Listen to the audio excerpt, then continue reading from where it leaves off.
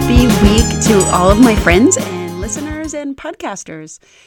We have had the chance to talk about our feelings a bit so far on this podcast, but today we are going to go way back to our beginnings when we were wee little ones and talk about those feelings. I love to think about all things about our brains, brain development, and what happens to our brain from our environment. The people around us, the family that raised us, and how events that can happen throughout our lives shape us. There is so much that we can unpack about this, way more than we can cover in one podcast. So I'm going to focus on the feelings of babies and children when we were young, and specifically how the adults around them can help or hurt when it comes to that process of building their skills to grow into capable adults who know what to do with their feelings and can function, not even just the basic everyday way, but even be able to function at their highest, best level so that they can live their best lives. I think that will be plenty to cover in this one podcast. So let's dive in. Babies. They might seem complicated to those who are not around them a lot, but they really aren't. They're pretty simple creatures. They eat, sleep, poop, and spend some time alert. Between the time that they are born and before they're 5 years old, their brain is developing at the fastest rate of their lives, even more so before they're 3 years old. Their brains are taking in everything around them. They aren't focused on just one thing like we are as adults. Everything is new to them. So they take in all of this new information through all of their senses. If you haven't heard of the lantern analogy that talks about the way that babies learn, it is that adults focus on something kind of like a flashlight, shining its light on just one thing. And adults might not see things outside of the focus of that light, but babies have a focus more like a lantern. Think of a lighthouse where the light shines all around on everything. For adults, this is why when you drive to work on the same old route that you take every day, you might only focus on the things that are different or out of the ordinary on the road or on the sides of the streets. But your focus might be more on your music or a podcast or on your own thoughts. And then as you get to work and you don't really remember getting there, but if it were a baby in the driver's seat, they would be taking in every little sight, little sound on the road, on the sides of the roads, in the sky, inside the vehicle, everything. They wouldn't just focus on the most important data that's coming in. So a bird in the sky might just be deemed just as important or more so than the vehicles driving around you, which is exactly why it would never be a good idea to let babies drive. The other thing about babies and the way that they think is that they announce all of their desires very easily with their cues in their own language. It's our job to decipher their cues when they are announcing to us that they want to eat or sleep, poop, or play. Some babies use very obvious cues, such as crying. Others may have more subtle cues, and it's our job to notice them and interpret that baby's own language to figure out what it is that they are saying when they make their eyes big or touch their ears or their eyes, or when they make a certain face or stretch out their hands, whatever it is that they are doing to attempt to communicate their wishes to us. If we don't read or hear those more subtle cues, then they move on to other cues that may be louder, more exaggerated, until we get the message and give them whatever it is that they want. Ultimately, if no adult is paying attention or tending to their needs, that's when we get those boldest cues, which is that red face, all-out screaming cry when their body is shaking or their fists are shaking. If we haven't caught the less obvious cues, then the baby figures that they will go with the all-out, no-holds-barred blatant cry for help.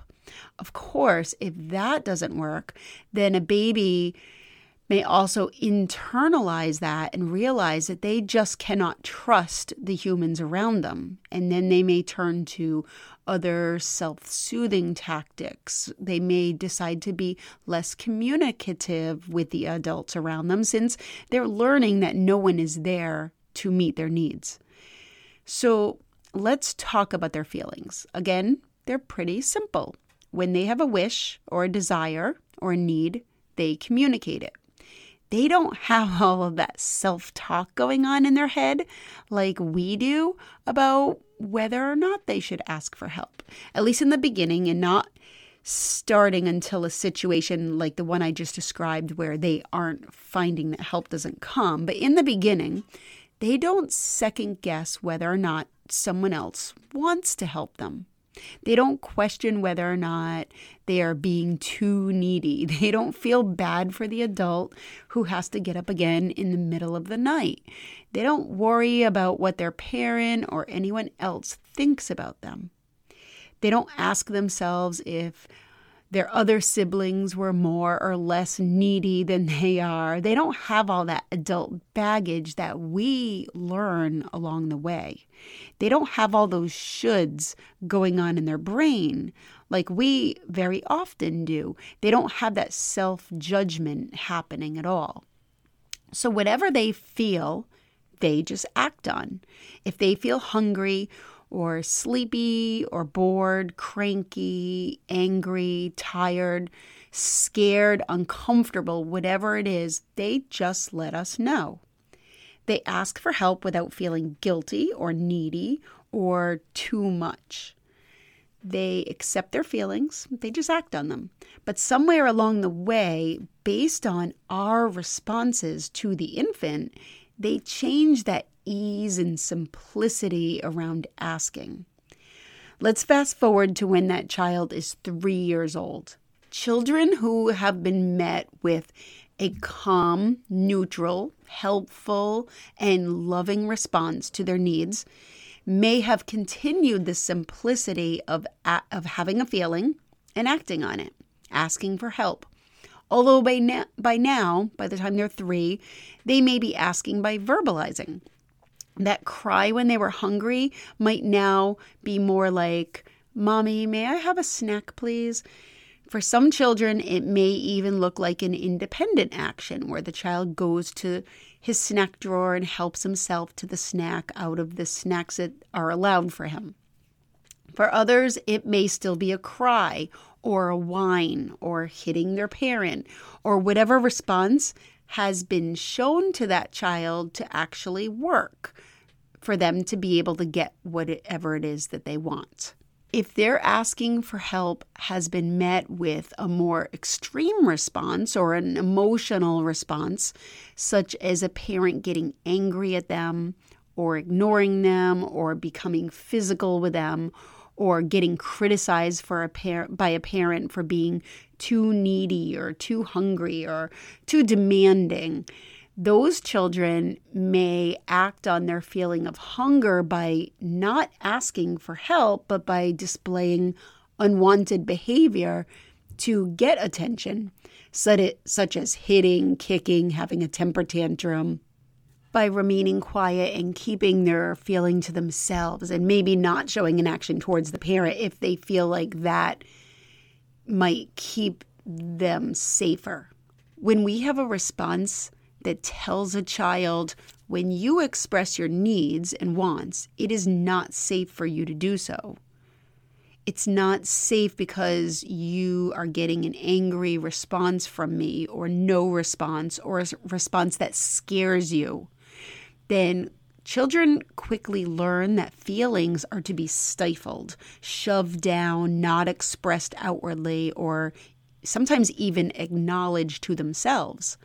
A child may learn to even not acknowledge their own hunger or their own needs or their own desires at all. They learn that their wishes are not important and not to be granted. So fast forward that 3-year-old to a teenager. What is that teenager like if they have learned to ask for what they want in life? If they have learned the appropriate or the most effective way to ask? What is that teenager like if they have learned that their wishes and desires and needs are not important? If they have learned to not express their feelings, but to shove them down? This is the age where those feelings may not come out in a temper tantrum, like when they were little, but maybe in drug and substance abuse, in skipping school and breaking the law to get attention. Children who cannot get an adult's attention in an appropriate way will get an adult's attention in an inappropriate way. And fast forward some more to an adult, and what does it look like for them then? What kind of a partner or a husband or a wife is someone who has not learned how to handle their feelings? One of the biggest secrets to overeating, overdrinking, overworking, over anything, social media, escaping through TV, drugs, porn, any of those buffering activities that give you results in your life that you don't want. The biggest secret about those things is that they are an action that people take so that they can avoid their feelings. Now, when you hear this idea for the very first time, I admit it sounds really weird. Until you really can think about this and understand it, though, then it makes sense. And it can open up a whole new world when you become aware of this. So let's take Joe. Joe was raised by his parents who yelled at him when he cried as a baby. "You're driving me crazy. You just ate. Stop giving me such a hard time. All you want is to make me mad all day long." As he got older, if he showed emotion, he was yelled at. If he started to cry, he was told that big boys don't cry. Men don't cry. Stop showing emotion. That makes you look weak. As an adult, when he feels sad, what does he do? Well, first of all, he's not going to be showing that sadness. He's not going to express it outwardly for fear that he will appear weak. What Joe does with that feeling is to express anger in the way that he experienced it. He yells at his kids, he yells at his partner, and he drinks. Drinking is a way to try to run from that feeling of sadness, to ignore it, to try and outrun it. So the secret that I was talking about is that people who don't choose to buffer a lot are people who aren't afraid of their feelings. They are people who understand that a feeling is just a sensation somewhere in their body, and that it's not going to hurt them, and that it's only there to feel and not to fix or to make go away. Now, there are a few things that I want to say about this. First of all, I want to explain exactly what I mean by buffer. When you hear buffering, I don't want you to think of that little wheel that spins on your computer waiting to load something and says buffering. I want you to think of a buffer in between two things to muffle the sound or to insulate it. Kind of like you put insulation into the walls to keep the cold out or to buffer against sound and to keep your room quiet, that kind of a buffer. So when I say that people do things to buffer, I want you to think of it as putting something in between a person and their feelings, something to drown them out or to make them seem more distant or muffled or quiet. Now, what a person can use to buffer their feelings can be food, alcohol, gambling, drugs, sleep, oversleeping, TV, whatever you can do to ignore the feelings and pretend that they aren't there, or to wait to feel them later, which often you push them down and later becomes never.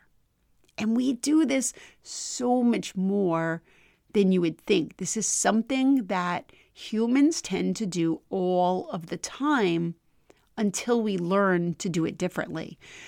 So if we can instead raise children and teach children to know what the heck they are supposed to do with their feelings, then there is a possibility of bringing up the next generation in a way that they don't have to try and escape their feelings. Picture well-adjusted adults who then know how to do the same with the next generation. So the question is, how do we do it? If we understand that feelings are just feelings and that we should face our feelings and not be afraid of them, and that we want to teach our children this, how do we do it? What does that even look like? This is the simple answer. When a child shows their emotions, let's acknowledge them. Let's name them. Let's show children that it's okay to feel them. That's it. It sounds simple. It sounds easy.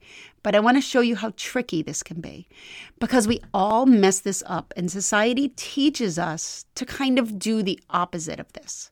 So picture a baby crying. What most all of us do is to instinctively tell that baby that they are okay, that it's fine. And we take action to change that baby's feelings.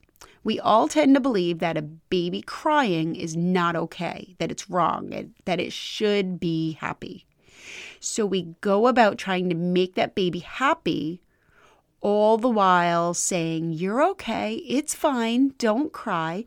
We all tend to think that happy babies and happy children are just a really big accomplishment or a pat on the back, and we praise the parents. Oh, they're happy all the time. Good job. But nobody is happy all of the time. It's just not a full picture of this little human being that has a full range of emotions besides happy. This is what we can do instead. That baby is communicating something to us, and it is our job to figure out exactly what the baby is communicating and for us to provide whatever it is that that baby needs. But instead of saying, you're okay, you're fine, it's as simple as saying, you are sad. You have tears coming out of your eyes. You want your bottle. I will feed you. As they get a little bit older, that language is going to change, of course. And if they are disappointed about not being able to get something that they really want, instead of saying, stop crying, there's no reason to cry, we can say, you are disappointed. You really wanted that, and you don't have that. Your face is telling me that you are really sad. It sounds really simple, but the message that we are giving a child is that I see you, I see your feeling, and I'm not afraid of it. You don't have to be afraid of it. It's called disappointment, and here we are. It's not going to make me change my mind and give you that thing that you can't have right now, because I'm not afraid of your feeling, and I'm not going to give in. But I see you feeling sad, and that's okay. I can just be here with you while you are sad. And then that feeling will pass and other feelings will come. This particular feeling might come back again. And now you know what it is like and what it is called, and maybe even what you can do when you feel disappointed. These are all the things that are in our message to the child without actually saying all of those things. All we have to say is, I see you and you are sad. Take this child who learns this and fast forward to the kind of teenager, the kind of adult that he will be. One that can identify his feelings. One who doesn't need to buffer and overeat, overdrink, over anything to escape those feelings. One who can just understand their feelings and feel them and then move on. One who can even identify where that feeling is in their body and feel exactly where it is, what it feels like, and can experience that sensation. The trick with feeling the sensation in your body is that once you really feel it, not just identify it in your brain and name it, but feel the sensation in your body, then it generally moves along. It dissipates or it slowly fades away with time. It will give that time and space between a feeling and what actions come from that feeling so that you can take more mindful actions, and which will give you results in your life that you want versus the results that you get from the buffering and from avoiding your feelings. I hope that this makes sense. I know that it sounds like a very simple idea. a very simple thing to say when you encounter a child who is sad, angry, disappointed, frustrated, to just point out their feeling to them. But it is truly one that can have a significant effect by making that child immediately feel understood, and also demonstrate to that child that their feelings are not scary and they do not fluster adults, that there's nothing wrong with them for feeling a certain way. So give it a try, and if you do, let me know how it turns out. I would love to hear. Have a great week.